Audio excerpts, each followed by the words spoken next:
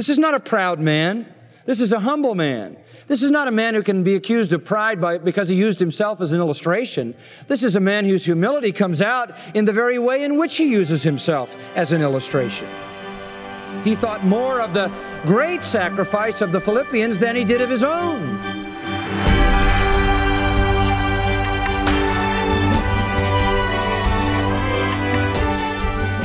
Welcome to Grace to You with John MacArthur. I'm your host, Phil Johnson. The Puritan William Bates said that precepts instruct us about our duty to God, but examples show us the infinite value of obedience. And when it comes to the demands of Christianity, it certainly is encouraging to know that other godly men and women have gone before us, demonstrating that God's high standards really are worth pursuing.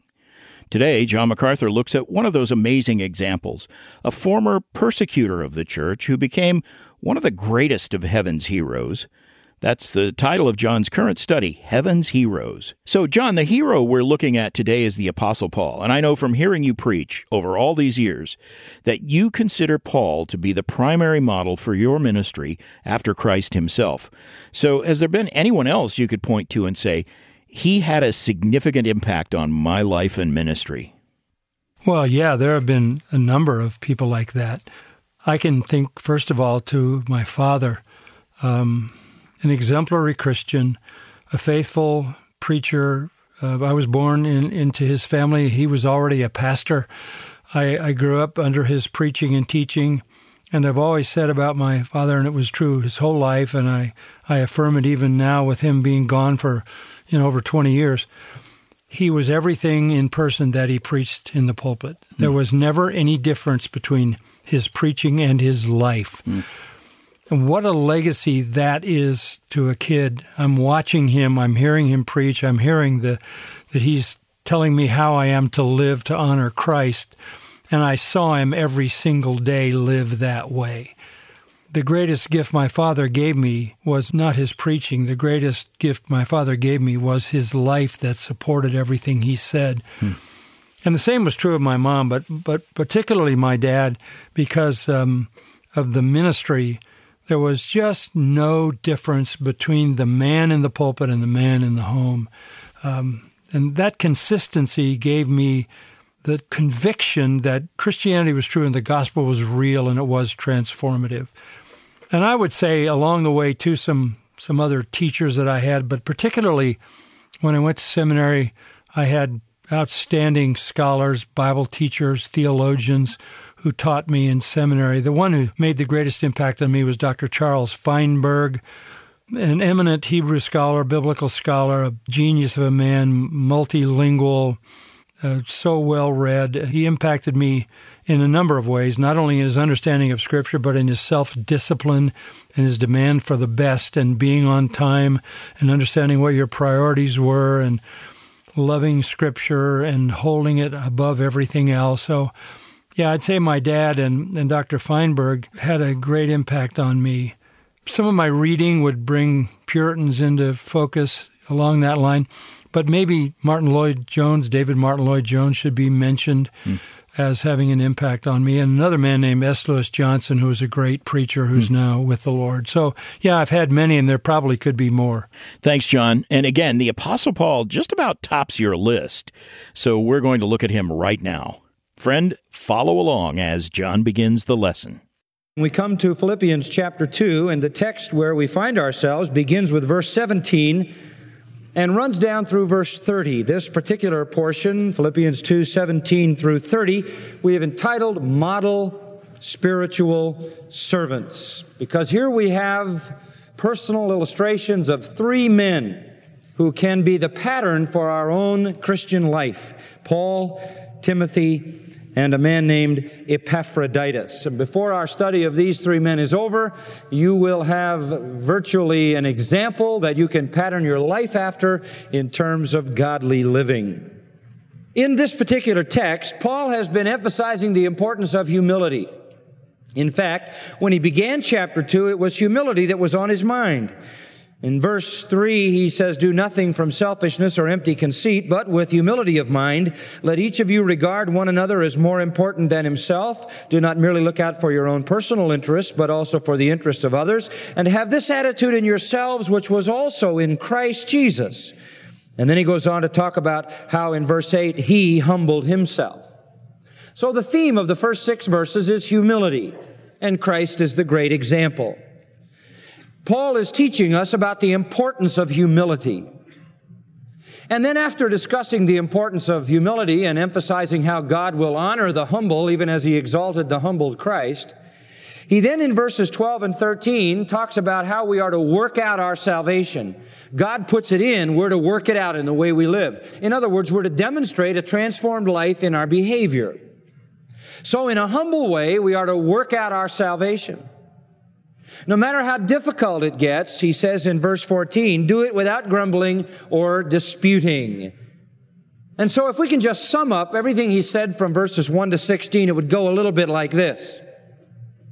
We are called to humbly work out our salvation, knowing that it is the power of God working in us, to do so in every circumstance and in every difficulty without grumbling and without disputing. And that's the pattern of our spiritual service. Work out your salvation with humility and without complaint. And now he says, let me give you 3 illustrations. Let me put some flesh on the principles so you can see how that works in my life, in Timothy's life, and in the life of Epaphroditus. Humility, a non-complaining spirit, working out your salvation in the power of God. That's principle. And here is pattern. Here is illustration. 3 model servants who lived their Christian life, who rendered their service to God in humility, without grumbling, without complaining, working on to the outside what God had put on the inside. But there's more here than just 3 isolated illustrations, because there is a tremendously rich note of affection in here. Paul and Timothy and Epaphroditus were all together at the writing of this in Rome. Paul was the prisoner. Epaphroditus had been sent from the Philippian church to minister to Paul's needs, and Timothy was Paul's son in the faith. So they were all bound together here, geographically together, spiritually together, ministerially together in heart. They were knit together in a common cause, all working for a common goal. And so there's a rich note of camaraderie, personal affection, and love bound up in these 3 men. There is also a sense in which all 3 of them illustrate the same thing. All 3 of them illustrate selfless, humble, sacrificial service. All 3 of them illustrate working out their salvation in the power of God. All 3 of them illustrate a non-grumbling, non-disputing attitude.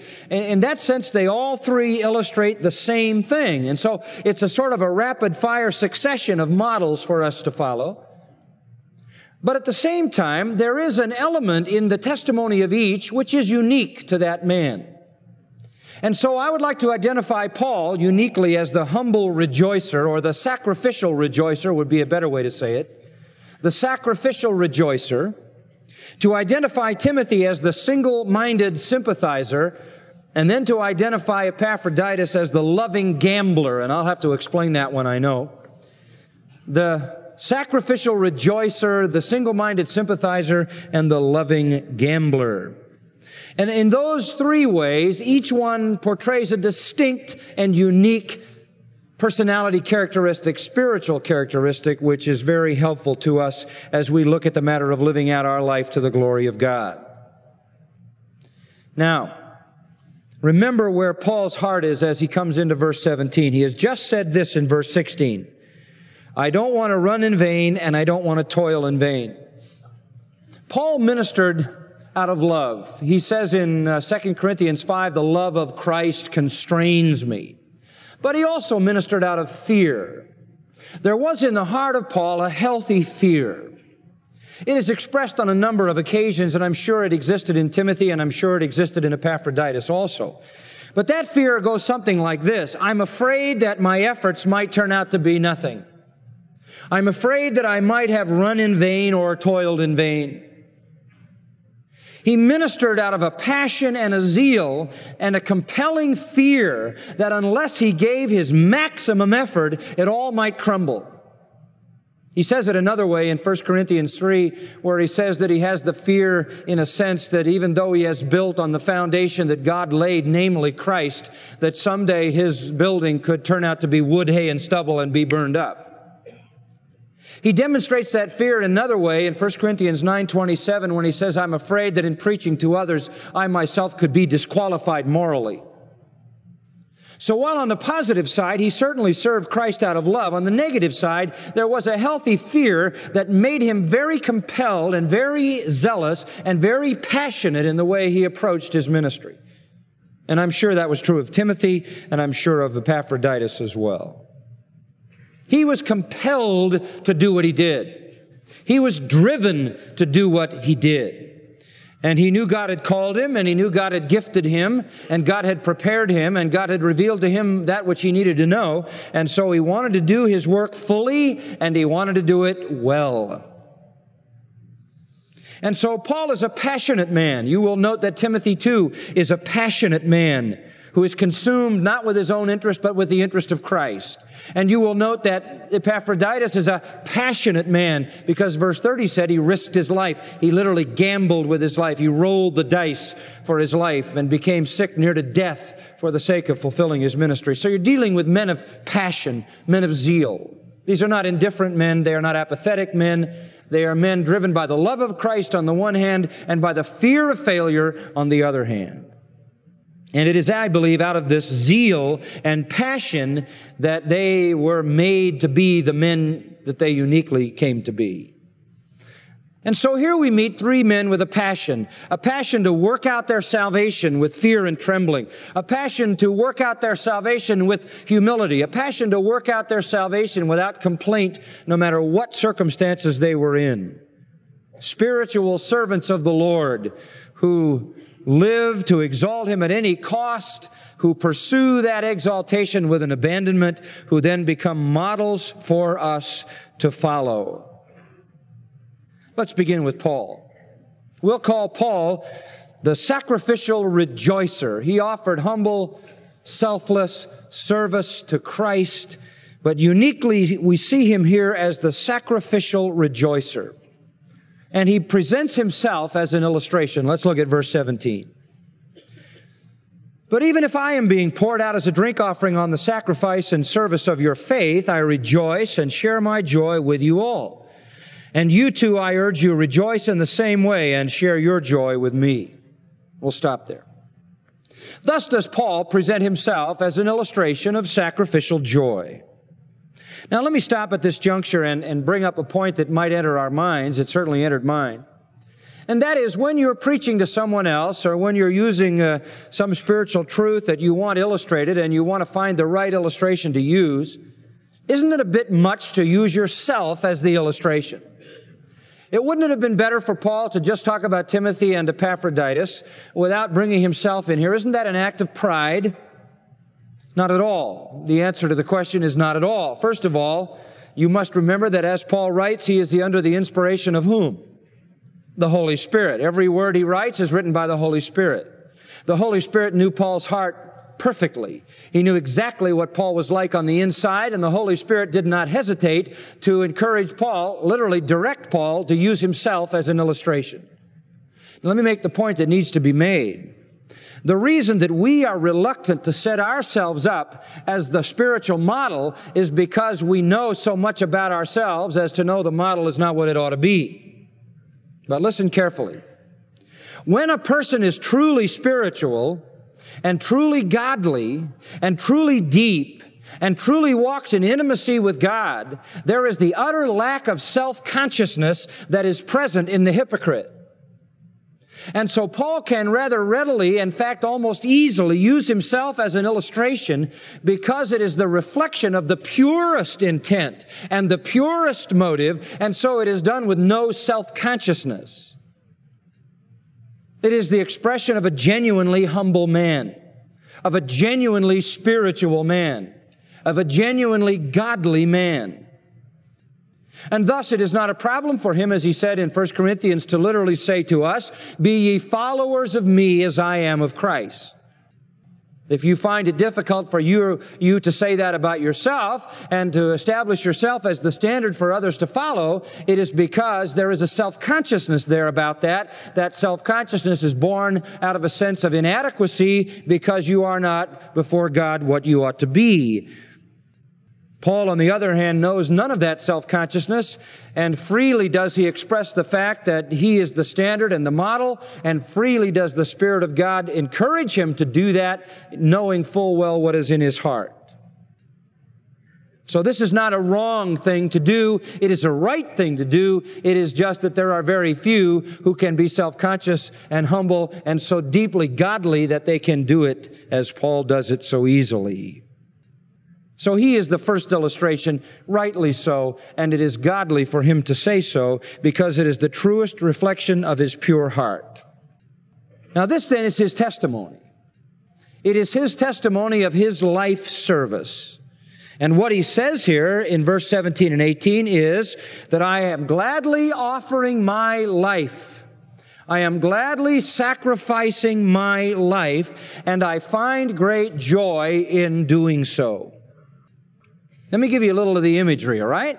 It's very vivid imagery here. It's the imagery of sacrifice, which was so very familiar to ancient people. We talk about sacrifice today. We don't know what that means. We don't know what a real sacrifice is. We've never seen anybody sacrifice a lamb or a ram or a goat. We've never seen that. We don't have that kind of thing in our culture. So we don't have the very vivid sense of sacrificial perspective and imagery that the readers of the Philippian letter did and the people in Paul's time did. But Paul is talking about an altar, and he's talking about an animal, and he's talking about blood, and he's talking about suffering, and he's talking about pouring out a libation, or otherwise called a drink offering. That's the imagery that's in his mind. And as he looks at his life and realizes that he is to humbly and without complaint work out his salvation, he recognizes that in doing that, he will have to offer himself as a sacrifice, which he gladly does. And he says, this is what you are, of course, to follow. This is the pattern. Now, let's see what he specifically means, all right? What he specifically means. Verse 17. He says, but even if I am being poured out as a drink offering. Now, I want to talk about that for a moment. What is that? What is a drink offering? Well, in the ancient world of sacrifice, by the way, both the Jewish and the pagan world had these kinds of drink offerings. This is what typically would happen. After the animal on the altar had been killed and was being burned up, there was a final sort of capper, a final topping off of that sacrifice, where the offerer came and took wine. Sometimes they used water. Occasionally, we even have illustration of them using honey, but predominantly wine, and pouring wine either on the ground in front of the altar or on top of the burning sacrifice, in which case it would vaporize immediately into steam and go into the air, symbolizing the rising of that sacrifice into the nostrils of the deity for whom it was being offered. So Paul says, I am now offering my life as this final topping off libation or drink offering upon another sacrifice. This is the completion of this full sacrifice. By the way, if you want some scriptures to look up on that, 2 Kings 16:13 describes the Jewish drink offering. Jeremiah 7:18 talks about the pagan drink offerings, and Hosea 9:4 notes that the drink offering was wine. So and those are just selected out of a number of scriptures. The process went like this. The offerer came, and before the altar, the animal was killed, put on the altar, burned. At some point during the burning, the drink offering was poured out as the final sacrificial act. And that is exactly what Paul has in mind. He sees this whole sacrificial scene. Now note this, but what he sees his sacrifice as is the drink offering, the final touch to another sacrifice. Now let's go back to verse 17 with that in mind and see its unfolding. He begins, but even if I am being poured out, and so forth. Now let me just mention, but even if I might. Even if is a first-class conditional in the Greek, which means that it indicates something that is so. So it should be translated since. But since I am being poured out.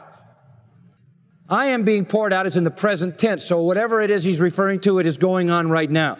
Some people have tried to make this verse refer to his martyrdom, to his future death in the event that he would be executed while imprisoned here, or whenever his martyrdom came, that he had that in mind. No, this is not a future. This is a present tense. There is no reason to push this into a future interpretation. He is talking about something that is going on right now. So he is saying, even if, and it is the case, I am presently being poured out as a drink offering. Note this. He saw then not his death as a sacrifice, but his life as a sacrifice in which his death was only the culmination. His whole life was a drink offering. His whole life had been poured out. It is happening right now. I am being spendomai. I am being poured out presently. It cannot mean his death. It can end with his death. But he is talking about his sacrificial life. Here he is, because of the cause of Christ, a prisoner chained to a Roman soldier 24 hours a day.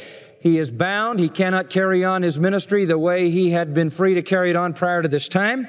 And in the difficulty of being chained to a Roman soldier, no privacy, and under whatever kind of abuse that might have involved, he sees himself as pouring out his life as an offering to be pleasing to God. Now note this kind of sacrifice is a willing one, and Paul was making it with a willing heart.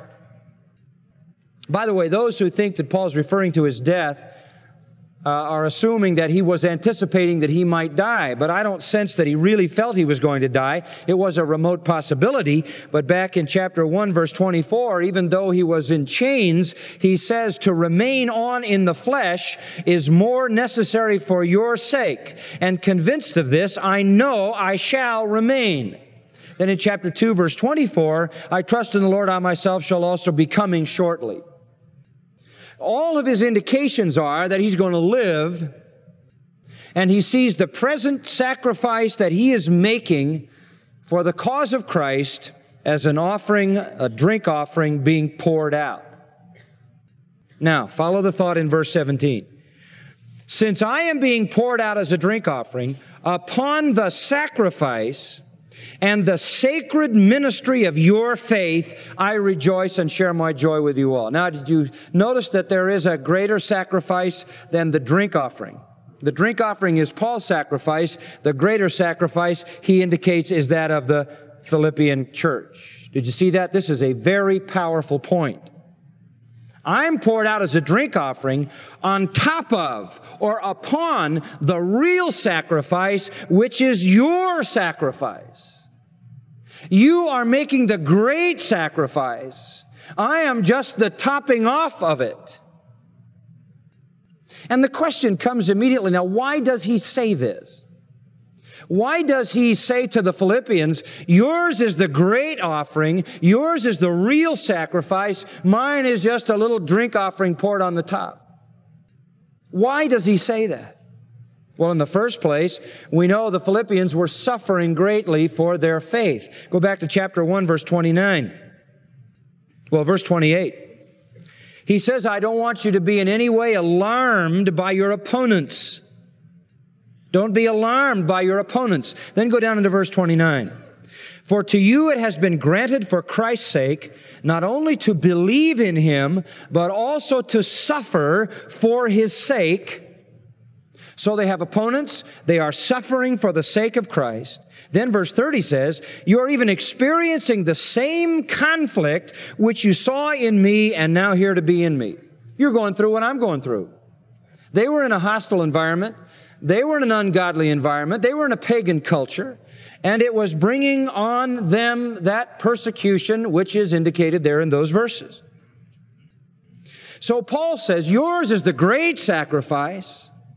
You are the one suffering as you proclaim Christ in Philippi. Mine is just the pouring out of a libation on top of your great sacrifice. Now, does this tell you something about Paul's character? What did we say the theme was of the first 6 verses of Philippians 2? What is it? Humility, isn't it? Do you see his humility there?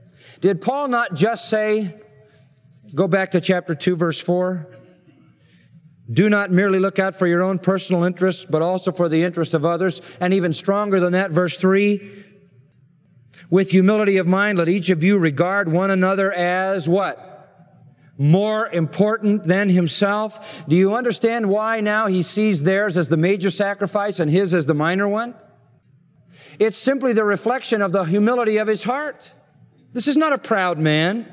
This is a humble man. This is not a man who can be accused of pride because he used himself as an illustration. This is a man whose humility comes out in the very way in which he uses himself as an illustration. He thought more of the great sacrifice of the Philippians than he did of his own. And that's just contrary to human nature. I mean, some of us might be saying, Lord, why am I a prisoner? Why am I chained to a Roman soldier when I have lived a godly life, when I have served you faithfully, when I have proclaimed the truth? Why is it so hard on me? And the Philippian church over there is free, and they're moving around and having a wonderful time, and look how much more I've done for you than the Philippians. No, it's not that kind of thinking at all. That's the thinking of a proud, self-serving heart. Paul never asked the question, why am I suffering? He never asked the question, why am I in chains? He said, this is my drink offering, a very small one compared to the great one which you have offered in your service to Christ. This is a humble heart.